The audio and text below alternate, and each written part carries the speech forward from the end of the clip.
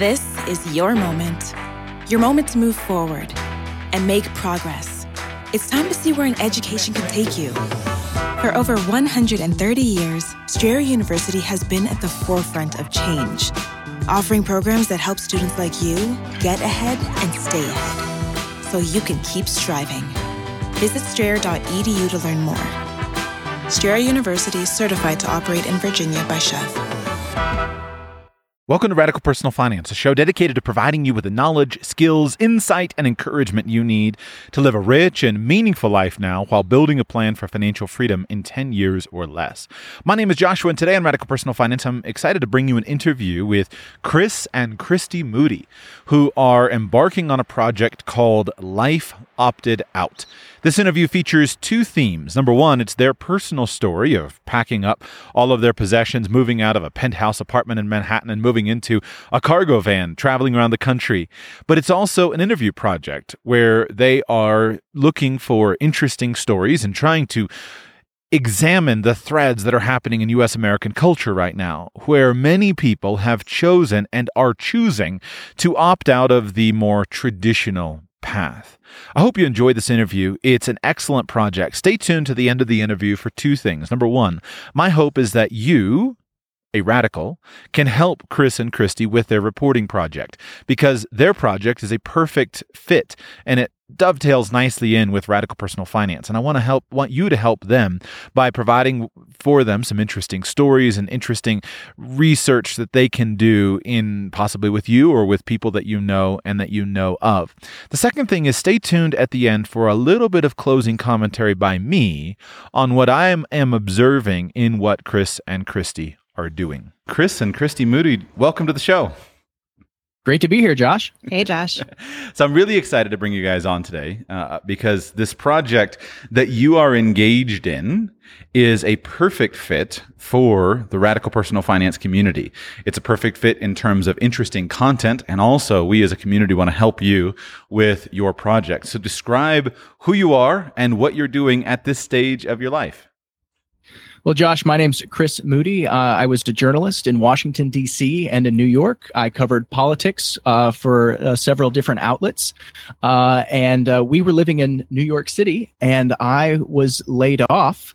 And that led us to a lot of soul searching. And Christy and I decided to give away and sell almost all of our possessions, get rid of our Manhattan penthouse apartment on the Upper West Side, and move into a cargo van, a used 2017 Ram ProMaster cargo van. And we built a tiny home inside the cargo van in 1 month by ourselves.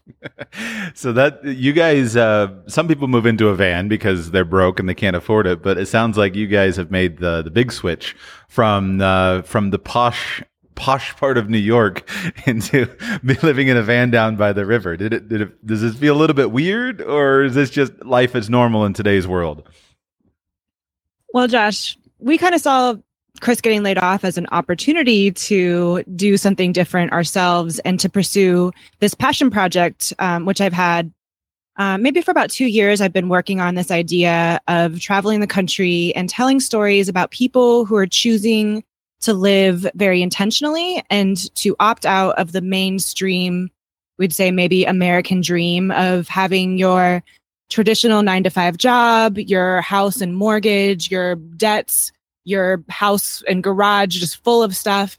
And so we are, living in a van really for the practical reason that it's probably the least expensive way for us to travel the country full time and to live on the road.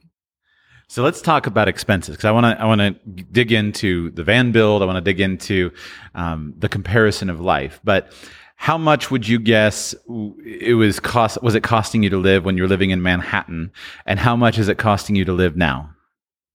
I'd have to take a look at the spreadsheets we had, but I know it was costing more than $5,000 a month just to live. And that doesn't even include student loans and other kind of expenses, given the cost of rent up in New York City, food, transportation, everything. And we were living just in a 1-bedroom, a pretty standard, New York apartment. Nothing too big or anything. Nothing is big up there, really. But with the van, we were able to do the entire build out for about $5,000. So we really saved, a lot of money on a monthly basis. And then the van plus the cost of the van. So we're financing that at around $1,000 a month. And all told, it is far less than living in New York City. Also, when you're living in a van, the simplicity of everything that you do really brings your costs down, especially with cooking. We use a one stove or a one burner stove, and that makes for a lot of vegan bowls and lentils and rice and vegetables and things that really don't cost a lot of money. So add the rising cost of gas to that, which made it a little bit more expensive. But we're talking a pretty significant reduction in expenses. How long have you been on the road now? We left the beginning of June, so we've been on for about 6 weeks now. And are you paying for camping and campgrounds? Are you parking in random parking lots? How are you handling where you stay? So we rarely pay for a campground unless we're at a national park and we feel like, it's worth it to pay to be inside the national park and at their campground. Usually we stay with this program called Harvest Host, which is an excellent program. If you have a self-contained RV vehicle, an RV or like ours, a Class B RV, you can stay on these farms, vineyards, historic sites, all different kinds of places all over the country. For a yearly subscription, I think we paid maybe $45 or $48 for the year. And you just call up the various farms, ask if you can stay the night. You're usually staying, in a cow field or in a back parking lot behind a barn or whatever space they have. If it's like a winery, sometimes in the actual parking lot of the winery. And it's been great. It's basically, been completely free. And we always have a place to stay where we have permission and people know we're there. We get to talk to the farmers. We get to meet people. It's been a really great program. And that program, Josh, has taken probably one of the most significant anxiety inducers out of van life. And that is wondering where we're going to stay. And when we're asleep, is anyone going to knock on the door? There's nothing more terrifying, I've heard, because it hasn't happened to us yet, but there's nothing more terrifying than an unknown person knocking on your metal van door. You don't know if it's a police officer or something more nefarious. And so staying on these farms and vineyards has just been so wonderful. We highly recommend this program called Harvest Hosts to anyone who has a self-contained RV. But there's a lot of places people can stay when they're living on the road. Of course, there are campgrounds where you can pay. National Forests has free camping across the United States.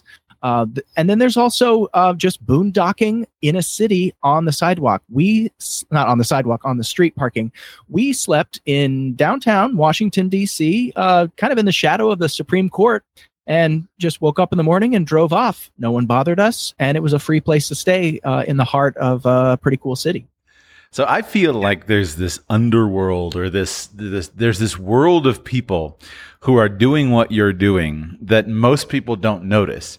But once you get tuned into the signs, my wife and I point them out to her, and now she points them out to me. I always say, oh, look, there's a van dweller. Oh, look, there's somebody living in their car. Once you get tuned into the signs, I think you see them in a lot of places. I think you see people doing what you're doing if you know what to look for. Has that been your experience? Yeah, absolutely. When we were still in Manhattan, we noticed on our block a van where someone was living in the van. And so you look for the signs of if they have solar panels, if they have a ventilation fan, if the windows are open, have screens on them. And so we've seen it even in New York City, people living on the streets. And I want to say to listeners, the kind of van we're in is just a worker's cargo van. It kind of looks like a plumber's van or something like that. It's not marked. It's just a regular white van. And stealth for people that are living full time in these things is very important because it gives you a lot more options. And that's why we chose to go with just a cargo van instead of maybe a larger RV. Christy and I don't have any children, so that makes it a little bit easier for just the two of us, even though it is just 72 square feet. It is a tiny space that we're in together. But yes, you walk around and you notice all the little things. And there are people, if you go on Instagram, you look for #vanlife, you'll find several different ways of living in vans. We're kind of at this wonderful cultural moment right now where the technology is as such that people can go on the road and work from the road. They don't don't have to be stuck in one place if they don't want to be. I think it's tremendous what you and your family, Josh, have been doing. You have children and you're on the road and you're working. This is not something that would be entirely possible, at least on such a widespread level, only a few years ago, and now it is. And that's part of what really took us to the road, was to find this underworld that you're talking about, and hear their stories and learn about them, and find out like why they left maybe a comfortable suburban life, and are now living on the road, and we are meeting some amazing people. And that's what fascinates me about your project, because you're not just doing it for fun. You're doing this for fun, for the adventure of it, for the change in your life, but you're also doing it as a reporting project. And one of the things I'm intrigued to ask you about now, and also to learn as you continue your reporting project, is the change that's happening in terms of culture. The first van dweller that I ever met was a guy named Fred. And Fred was this older guy, overweight, long, stringy hair, probably, I assume, an aging hippie. And he had this old, broken down Dodge cart conversion van that he slept in. And it was packed with junk. And I had a friend of mine who had an acre and a quarter in his house. And somehow he had come in contact with Fred. And Fred had permission to park his van overnight on my friend's property. But it was just under a pine tree in a sort of semi-suburban lot. And I would look at Fred, and I never really talked to him much, but he almost looked like the stereotypical broken down older guy with just junk everywhere. It was a very dirty and disheveled appearance. It just didn't seem like anything attractive. Now, fast forward to today, you guys are not dirty and disheveled, and most of the time, most of the time, indeed. But I mean, you guys are professionals. Chris, you are an experienced attorney, done all kinds of. Sorry, Chris, you're an experienced reporter. You've done all kinds of appearances on TV, and Christy, you're an attorney, and you guys are highly educated, affluent, upper class, elite type of culture, and yet this is van life. And I'm wondering if there is a change, if this is, and if so, why? Why are people like you doing something that used to be you would have to be a dirty, aging hippie to do? I think there's a lot of answers to that question. For us personally, apart from the fact that this is the cheapest and most efficient way for us to travel with all of our possessions across the country and interview people for this project, for us, it's really a stepping into a completely different type of life. Like Chris said, we got rid of almost all of our possessions. We're living in 72 square feet, which is 12 by 6 by 6. We have to, be very careful about our water consumption, because we provide all our own water, because we have a completely self-contained water system where, we have to go to a campground or a gas station or something and fill up our water bottles. We have to monitor our electricity. And so we're thinking about our electricity. We have to dispose of all of our trash. We're not at campgrounds. So there's no like dumpsters to, put our trash in. And so this has been, first of all, learning what things we can live with, what things we can live without, and what things we can be self-sustaining in, like our electricity, our water, feeding ourselves, finding places to stay every night.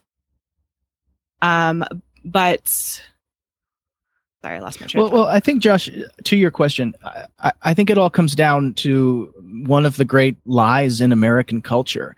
And that is that you have things and you have a house and you buy more things than your neighbor, you will be happy. And these things will make you happy. And the house in the suburbs will make you happy, and the fancy job. And we're at this moment right now, I think, Josh, where people are realizing that is not making them as happy as they were told their whole lives it would. And they're searching for something a little bit more, something more fulfilling, and realizing they don't need all of these things in order to live the life that they were promised when they took out that big loan to go to school and spent all of that time acquiring things. And we're at the nexus right now where people are realizing that, and the technology and the price have come to a place where a lot of people can do it.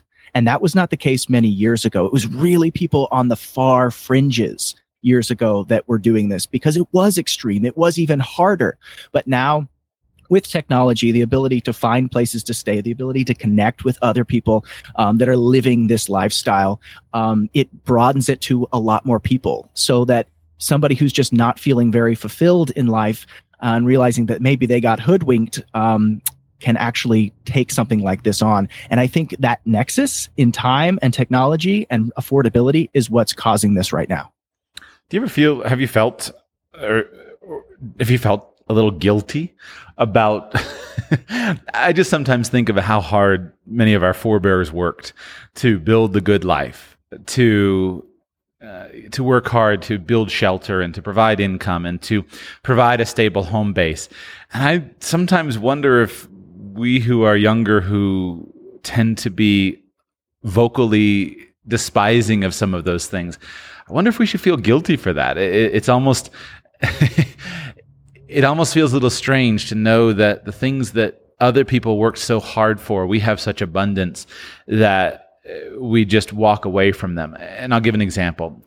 A few years ago, I visited a small museum in a little dusty town in Wyoming where my grandmother lives, and it showed the house was preserved as it was, and it was a wealthy person in town's house, and they had the horsehair sofa that was positioned in the parlor, and I was looking at this horsehair sofa. And there was a little sign and a plaque talking about how much it cost and how expensive it was. And it was a very beautiful chair. And in looking at it, I was imagining how nice it would have been for that family who had that piece of furniture shipped from the East Coast all the way out to Wyoming and had it in their house as something that was beautiful and nice and comfortable and luxurious. And they were in a very austere environment, and how that was a status symbol that had real meaning, and it was very satisfying for them. Meanwhile, I'm just thinking about the dumpster, the dumpsters and the side of the road where I live, and recognizing how nowadays we just toss these things out left and right, and it has no meaning. I guess my question doesn't have really have a point. It just seems weird and hard to grapple with in terms of the sheer physical material abundance that we have. And now the next step seems to be that we just walk away from it and get rid of all of our nice stuff and move into a small van or an RV. I sometimes wonder what our grandparents would say. I think your question has a great point, Josh. Let's face some facts. And one is that we live in an incredibly privileged time and an incredibly privileged place. And this kind of living in a van does come from a place of privilege. There are a lot of people who do it because there's nowhere else to go. And that, I think, is a different thing. And I think it's important for us to really recognize the privilege that we have in this opportunity to do this. But you're totally right. You go far back enough, anyone in our families were living very different lives, and hoping and dreaming of very different futures.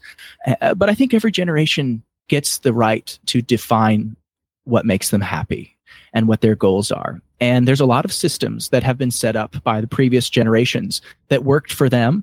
And I think it's all right to redefine those systems if we want to, and explore maybe what went wrong and what we can do better, and whether those systems are fulfilling and right for us and our future generations.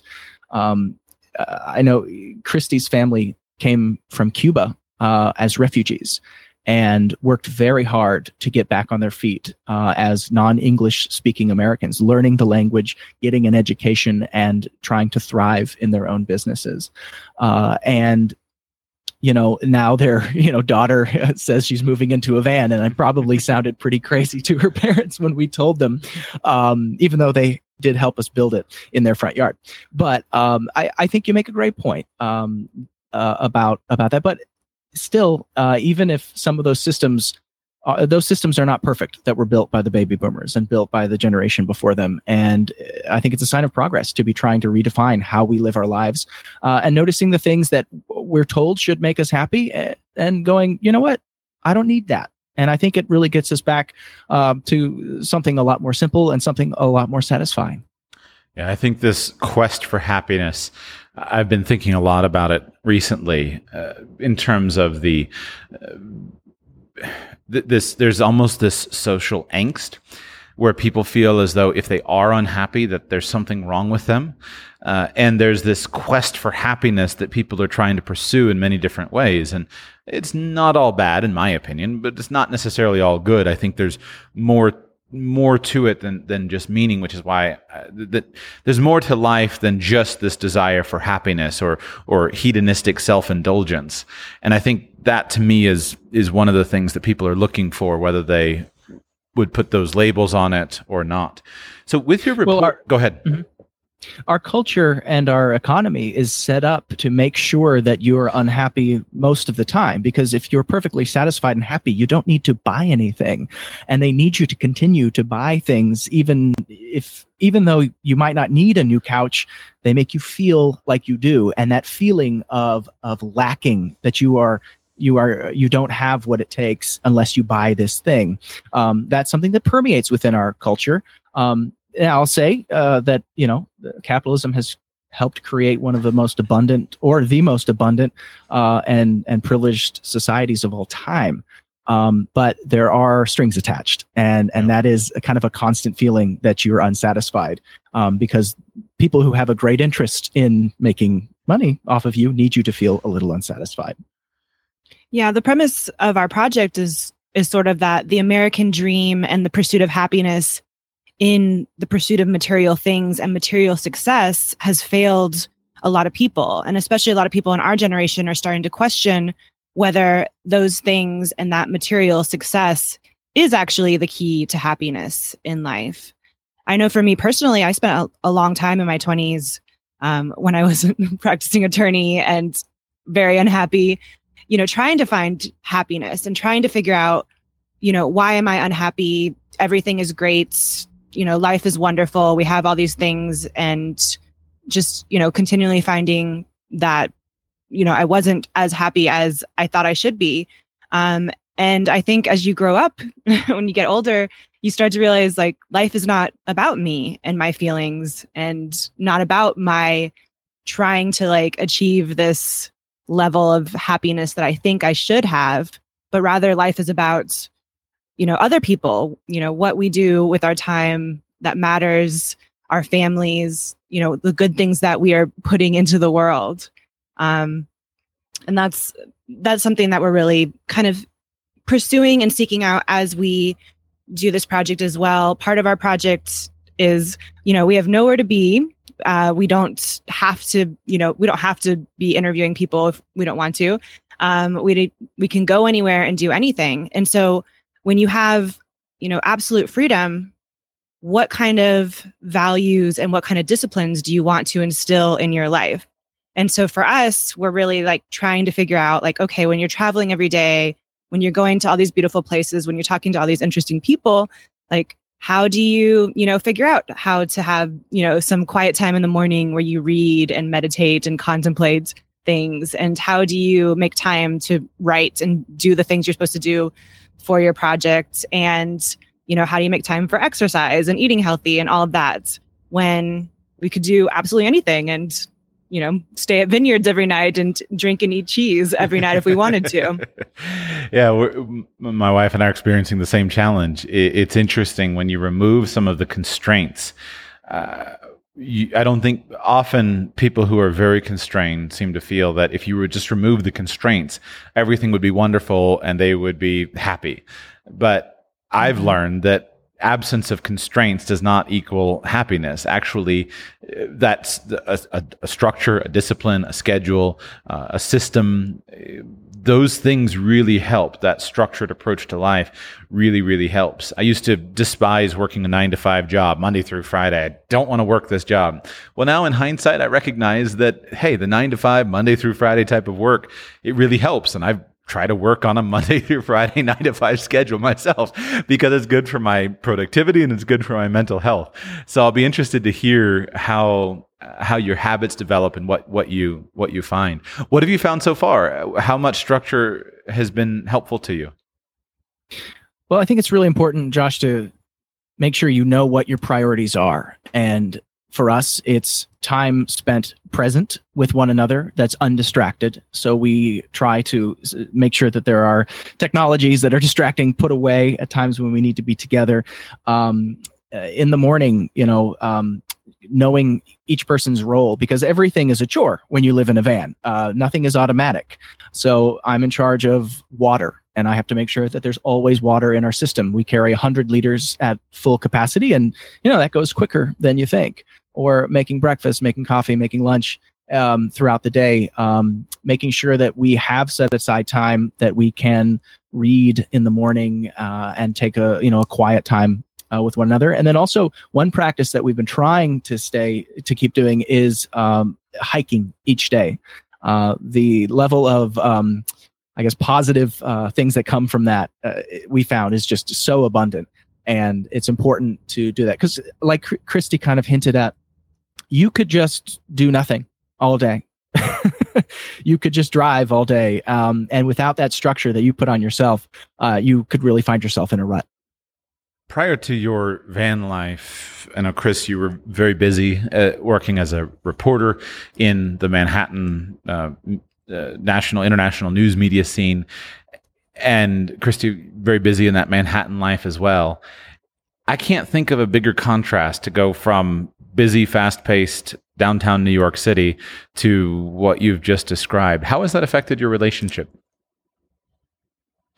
Well, that's actually interesting, Josh. When we moved to New York City, Chris and I made some big life changes. And we moved from Washington, D.C. Yeah. When we moved from Washington, D.C. to New York City, Chris and I made some big life changes. And we decided to be very disciplined in how we spent our time together. So when Chris came home from work, we have like a basket next to the front door where he puts his cell phone, I put my cell phone. Everyone leaves their cell phones in that basket. And we spend time together. We spend time reading. We spend time listening to audiobooks, going on walks, going, to museums and the parks. And so we started those sort of disciplines before we moved into the van. And so they've kind of continued into our van life, which is good. But like I said, the van life is a huge adjustment. Yes. So the first week, I would say, was pretty difficult, Josh. It didn't help that it was cold, it was raining, and Christy had kind of thrown at her back a little bit, and that required me to do just about everything. And Christy likes to have things done a certain way, and if she can't do them, she has to communicate it to me, and I do everything pretty poorly. So, things like not understanding the systems of the van quite well enough to do them smoothly. For example, we have to build our bed every night. We have kind of a couch system, and then there's the bedding is underneath in a storage area, and then there's a central thing that we put across the top that makes it into like a queen size bed. But you have to put that together at night, and you have to take it down in the morning. And then if it's raining outside, you're both in the van. It's 72 square feet. You're running into each other. You have to learn to be patient. You have to learn to communicate, and you have to learn grace, because you can just rack up offenses all day long. And unless you're able to forgive and to take a deep breath, it's going to be really difficult. The van life is not for everyone. As I think any listener will attest that, they wouldn't want to live in something so small. They wouldn't want the extra chores of having to haul your own water like you live out in the woods or something, But I find great value in both the communication the communication skills we're able to develop together as a couple, and also what manual and physical labor does for your body and your mind. It makes you grateful. It makes you realize where things come from. And I think there's something that is lost when physical labor is taken out of our lives, which it was for me for so many years. And now that it's back, Josh, and in the build of the van, which, it took us 1 month to do every day, about 8 to 10 hours a day. I learned physical labor for the first time because I'm just a suburban kid that never worked a day in his life, in any real sense. And I loved it. And I was very surprised to find that about myself. I'm convinced that. Go ahead, Christy. As far as the relationship goes, I would say, as Chris said, the first week was incredibly difficult. It was probably one of the most difficult probably weeks of our 5-year marriage so far. Josh, let me just say, I didn't realize that. But I will say, living in a van and basically, having to do everything ourselves and figure out these systems to make things a little bit easier and make things work really does add to like this level of teamwork that maybe in a more automatic lifestyle where you have regular running water and regular electricity and all these things that just happen kind of automatically. I found that it's really helped us to become a team and rely on each other much more than we were before. Before, I would do certain things and Chris would do certain things, but they were kind of in their own realms and separate. And now we have to work together as a team every single day to do things that we couldn't do just on our own. Has taking responsibility for your living conditions in such a physical way impacted your confidence in any way? Oh, absolutely. So I'd never used a power tool before I built my own house a couple months ago. And I was never able to do anything. I grew up in a way where I never gave myself the patience to do anything that was that difficult, because we live in a very automatic society where if something doesn't work, you throw it away, you buy a new one, or you pay somebody to fix it. That is how I grew up. In our house, if something was too frustrating or took too long, we would just drop it and go get ice cream. I mean, that was just the way it was. And when you build your own house, nothing is going to come together automatically. You must look at a challenge and figure out how to get over that mountain. You must build the thing, or else you're not going to have a house. And I remember, Josh, there were nights after a long day's work and we hadn't figured out some problem, whether it was with the electrical or how to design the bed or the kitchen. I was thinking, how are we going to do this? And then the next morning, we'd get ourselves a fresh pot of coffee and a good night's sleep, and we'd figure it out. And doing that repeated over and over and over, yes, tremendously built confidence. Now, after doing this, we feel like, with enough help from YouTube and from communities on social media and some practice, we can do just about anything. We're talking about, building a real house someday. It's like, oh, well, a house is a rectangle. That's easy because our van is more like a tube. You have to build around the circle and overcome all those challenges. But we can build anything in a rectangle. And I never in my wildest dreams would have ever thought that I could maybe do something as even simple as insulating a house or, installing something or building something with wood and using carpentry. I had no idea that you can do it. And I'm coming at it from like the most ignorant, the least skilled person. And with a little bit of help, we did it, and so, yes, if you do a big project like this, especially with your wife, you will learn a lot about your relationship and also feel pretty confident that you can take challenges in the future. Christy, what was your experience? Because you also came from more of the academic world, but you were doing this. In my understanding, you were one of the major designer in this project. What was your experience? Yeah, I did design the entire project and the entire van, which was not easy. So I do come from an academic background, and research is something that I'm very good at. Like Chris said, so we decided to do this in February. We took the month of March basically to figure out which van we were going to buy, which type of van we were going to buy. And for me to actually do the design of, where the beds would be, how the bed and seating system would work, what kind of kitchen we wanted, refrigerator, electricity, etc.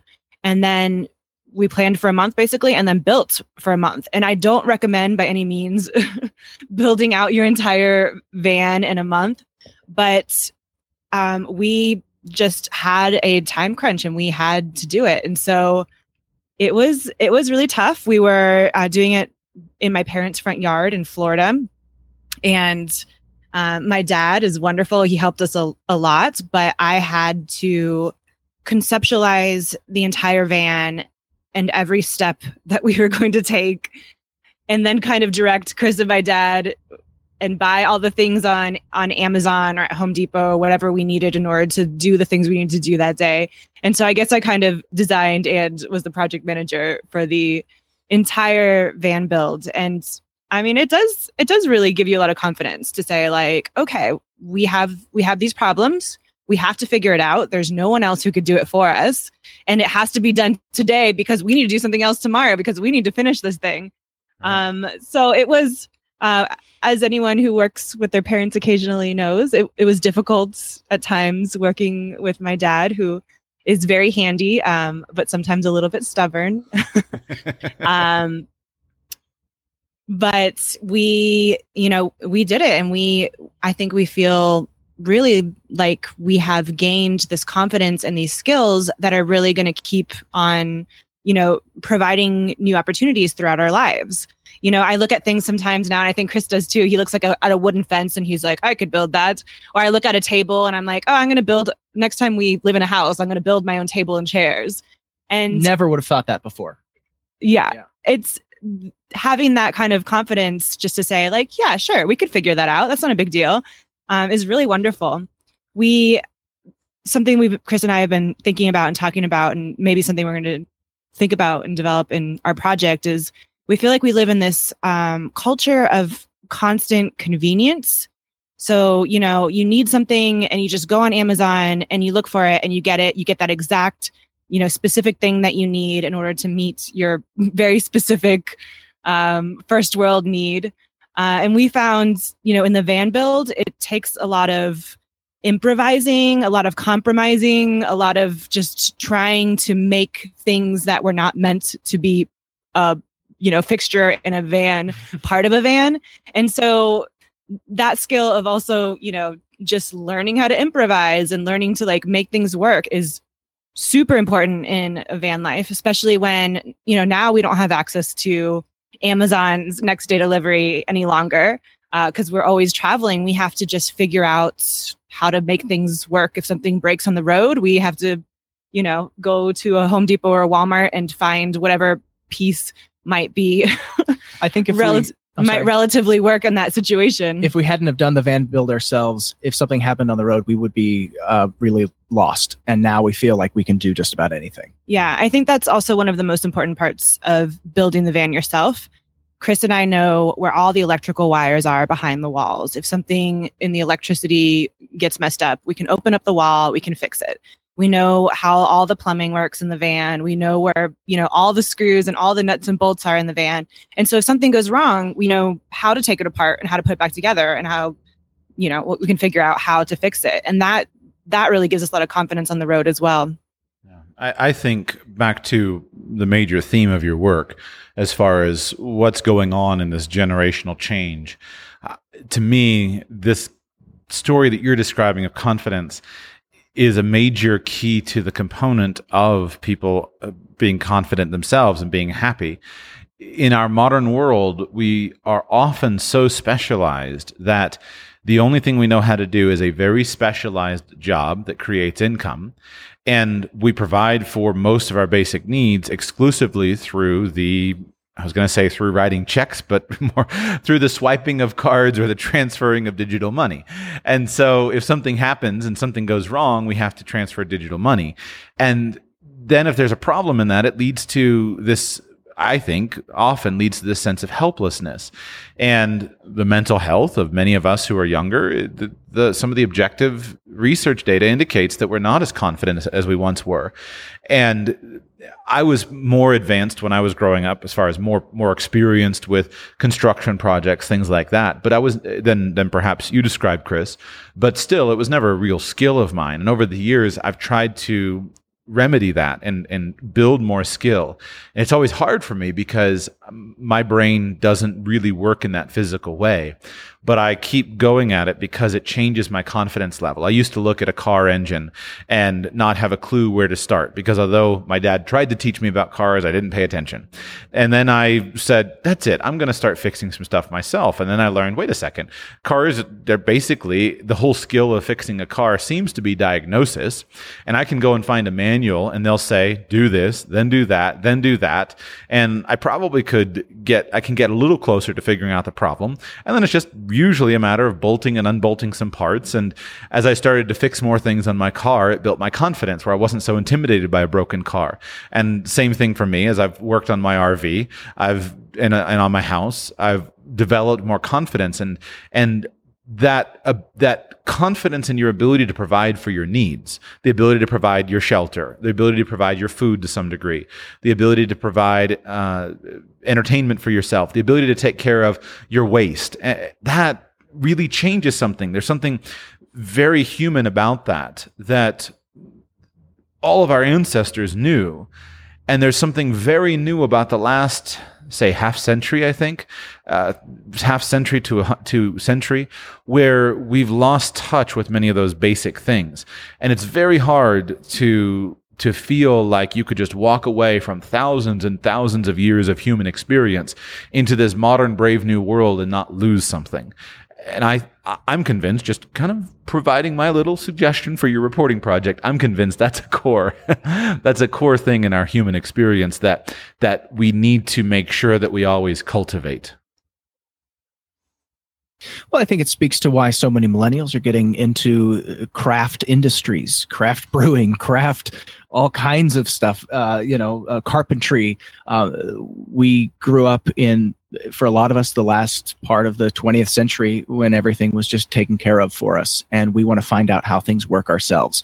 And I'm not some kind of doomsday person or anything, but I think it's important kind of to know how your systems work and know what you're going to do if something bad does happen in any kind of varying degree. And I feel like a different person being on the other side of this. And we're only 5,000 miles into our journey, and there's a lot more time to go. And I'm also grateful that after 5,000 miles, nothing has broken. So we built something at least semi-properly. But I think you really hit it on the head there, Josh. So let's. Yeah, and for us, this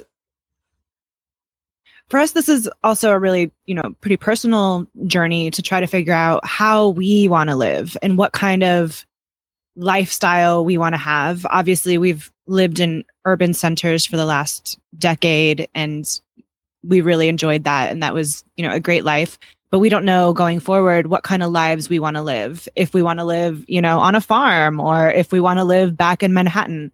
We have no idea. And so part of this journey is also for us trying to figure out what is the good life for us and what kind of life would provide, the best kind of opportunities and the best lifestyle for the future family we hope to have. So let's transition to your reporting project, because I know this is a major component. In addition to the personal inquiry that you just described, a major component for you is what you're doing. You're writing, you're publishing, and you're doing this as a reporting project. So tell us about what you have done so far. Who have you spoken with, and what have you learned so far in terms of your cultural analysis regarding people who are choosing to live a different life? Well, we are looking for people that have not only opted out of conventional ways of doing things, but are trying something new and really thriving. I think my entrance point for it was the personal finance community, the FIRE community, Financial Independence, Retire Early, as your listeners know so much about. And I realized, oh my goodness, here is this thriving community of people. They're having conventions, they're having meetings, they have their podcasts, they have their profits, they have all of these people in the community that are saying, you don't have to live the way your parents did, and here's how you can do it, and here's how you can afford it. And that opened my eyes completely. And then that led on to people that are doing different things in real estate, like with the van life community, or with food, people that are opting out of major food systems. And Christy and I realized that there are all these people with the same kind of common denominator of finding their own way forward. So here's what we've done so far. We met a wonderful family. They just wrote a book. Elizabeth Thames is the name of the author. She wrote a book called Meet the Frugalwoods. She and her husband saved a major percentage of their income while they lived in urban centers throughout their 20s. And they've become financially independent in their early 30s. And with that independence, they chose to move to a homestead in rural Vermont. where they live with their family now. And they have the choice of how and when they want to work and how and when they want to spend time with their family. And so we got to see their farmstead and see what it takes to live a life like that and what it takes to get there. It takes a lot of sacrifice, a lot of work, but it is possible to become financially independent. And then we went up into the mountains of New Hampshire, and we embedded with a group that's called the Free State Project. And they have an annual meetup in the woods of New Hampshire. This is a movement to bring 20,000, I guess you could say broadly, libertarians to all move to the state of New Hampshire to kind of, in part, create a voting bloc, in part to build a community of anarchists, minarchists, libertarians, people that believe in a small state, and kind of take over the state from within in their own way and set up their own systems, part of which are off-grid, part of which are kind of their own little economy that is not attached to kind of mainstream ways of selling and buying goods. And we met so many different types of people that are living their lives the way they want to live on their terms. And that community in New Hampshire is just thriving with people who have opted out. And I think one of the most interesting things I found is we've spoken with people, generally speaking, on the political far left, the political far right, and everywhere in between. And in this really polarized political time, you find incredible similarities between the most conservative person and the most liberal person, and the reasons that they want to build their own systems and opt out of the way everyone else has told them they need to live. Not to be all kumbaya here, but there's a lot more that unites us with these people. If you just step back, get off political Twitter, and which you have been part of for many years. Yeah, and just talk to people, you will find that people are speaking the same language, but unfortunately, they're not listening to one another. Yeah. Just one comment on that. You mentioned political Twitter. I have I don't know what to call it, a soft spot, an indulgence, a weakness, an addiction. I am prone to political Twitter. And one of the things that I have learned that I've had to do is just disconnect from it because it's so destructive.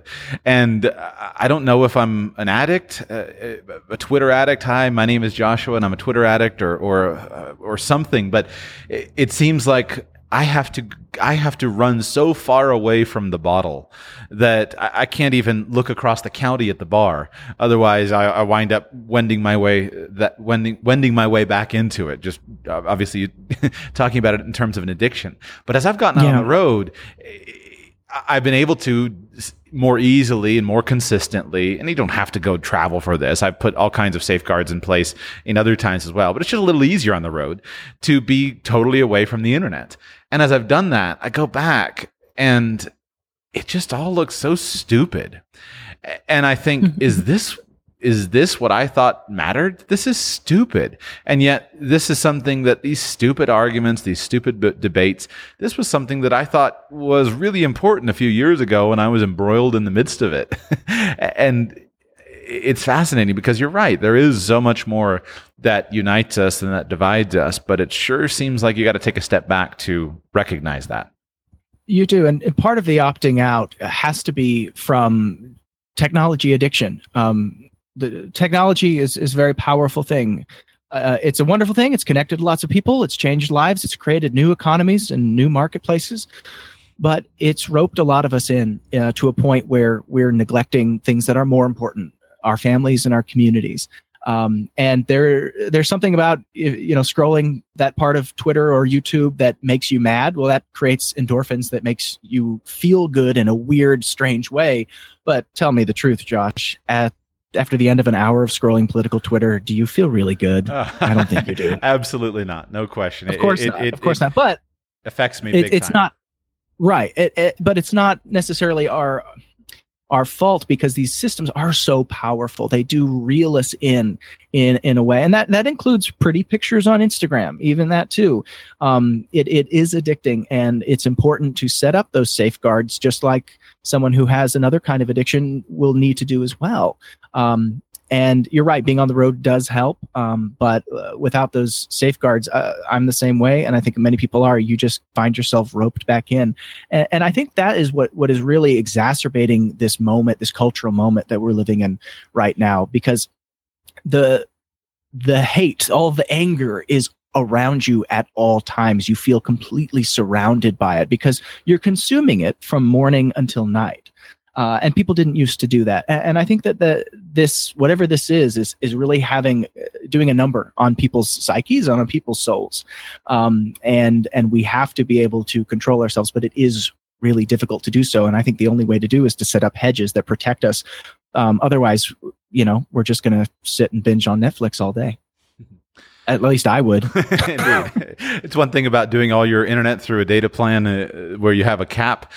Limits are healthy. Budgets are healthy. Data caps on your phone are healthy. Hedges are healthy, just like we talked about earlier in terms of the structure of a day. So my hope, Chris and Christy, is that my community, the radicals here who are part of Radical Personal Finance, can help you to discover some cool news stories that you can use in the book that you're writing and the projects that you're working on about people who have opted out. Because I know of, there are some amazing people in the audience here. So who would you like to connect with, and what kinds of stories would you like to be able to hear and to profile that will help you with the project that you're working on? So we are traveling the country and talking to people who are choosing to live differently and opt out of the mainstream, but our topics are very broad. So of course, your audience is the personal finance audience. We'd love to talk to people who are, part of the FIRE community, who are choosing, to retire early, who are choosing to be very frugal and all of those things. We're also looking to talk to people who are choosing to opt out of real estate, like we said, not just live in a van or live mobily, but people who are living off the grid, who are homesteading, who are, choosing to grow their own food, choosing to be self-sufficient from, the rest of the grid. We want to talk to people who are opting out of technology in different ways, people who are choosing to opt in to different types of intentional communities or intentional lifestyles.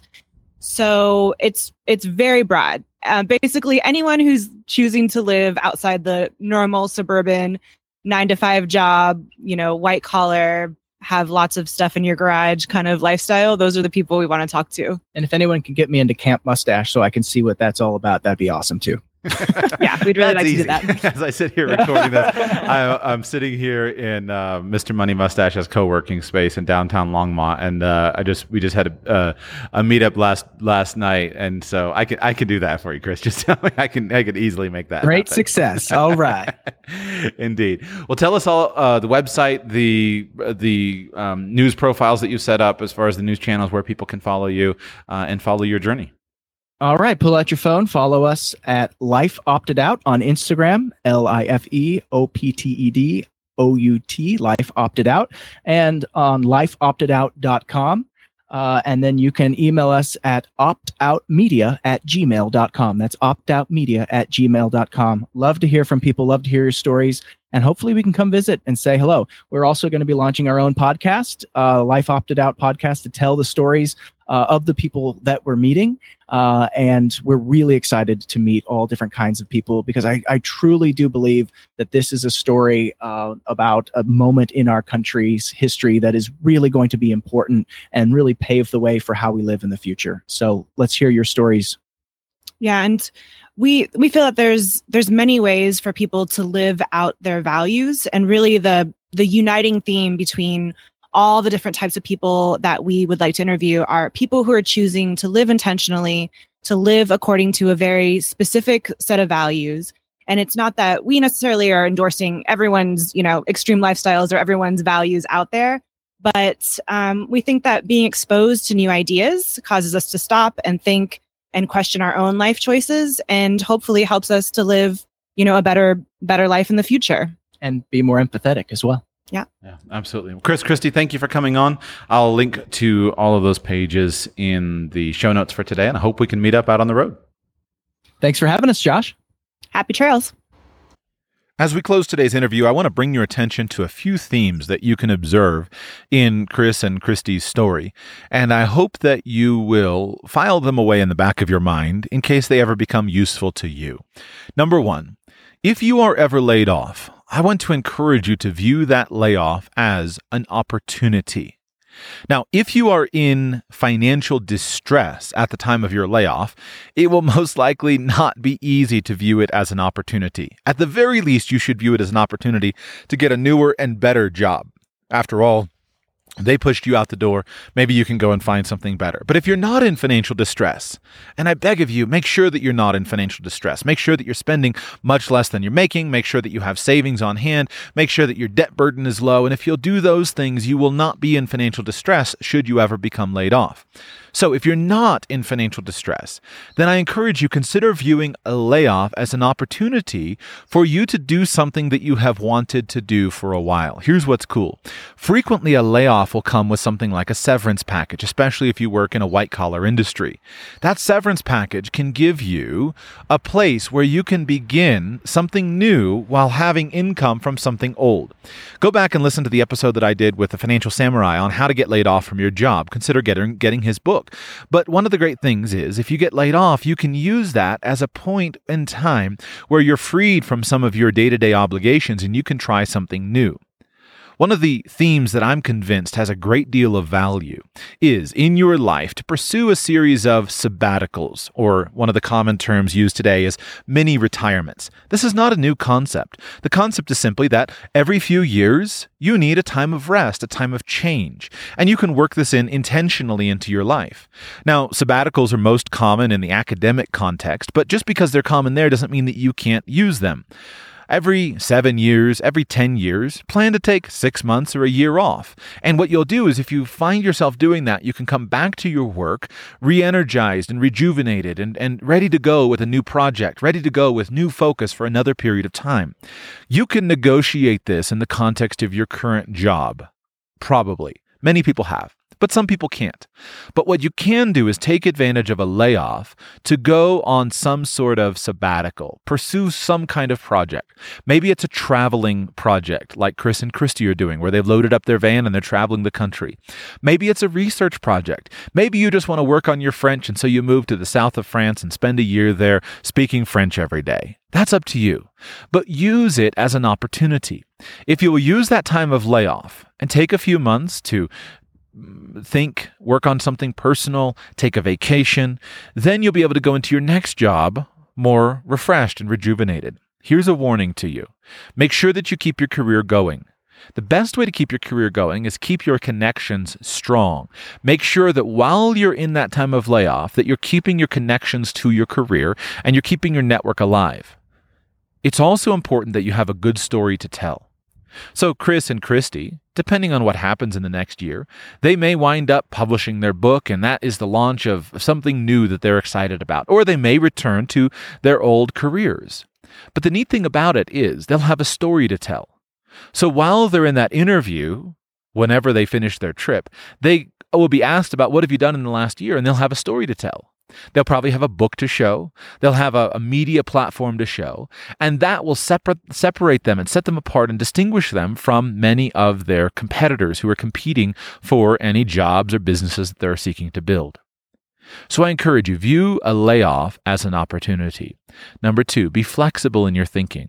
You'll notice that Chris and Christy are pursuing a very minimal approach to traveling. That can have a lot of advantages. One of the great advantages is the pure fun of traveling. It's a lot easier to travel with a small, inexpensive rig that you've built yourself. You can go more places and do more things. But it's also much more financially feasible. So if you have a goal of doing something like traveling, look for what's the minimum viable equipment. What's the minimum that you're willing to accept? And go with that. Don't think that you need $300,000 for a 40-foot diesel pusher motor coach. Look to do it simpler and easier. And finally, pursue a project that you're interested in, and make sure that you make time to cultivate a lifestyle where you are able to pursue those interests. One of the neat things that Chris and Christy mentioned is even while they were in the busy Manhattan lifestyle, or while they were in the busy Washington, D.C. lifestyle, Chris was a veteran political reporter, even while they were in that, they were very intentional about the way that they lived. You don't have to live in a van down by the river to have some quiet time, but you do have to turn your phone off and leave it at the front door.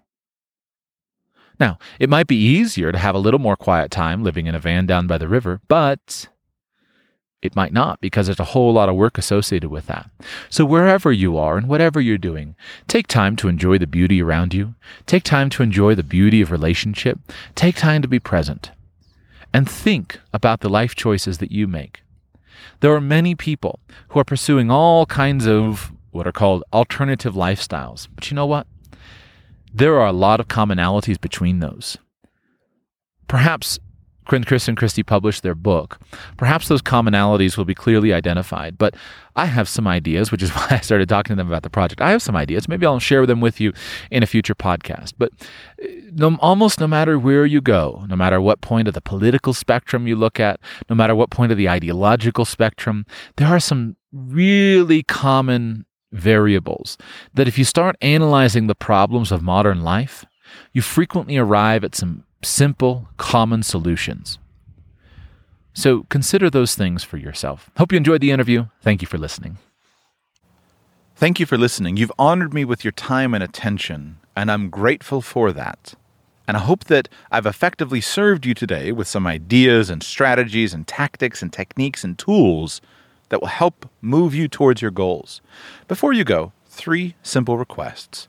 1, if there's an idea that's been helpful to you in today's show, make a plan to take action on it.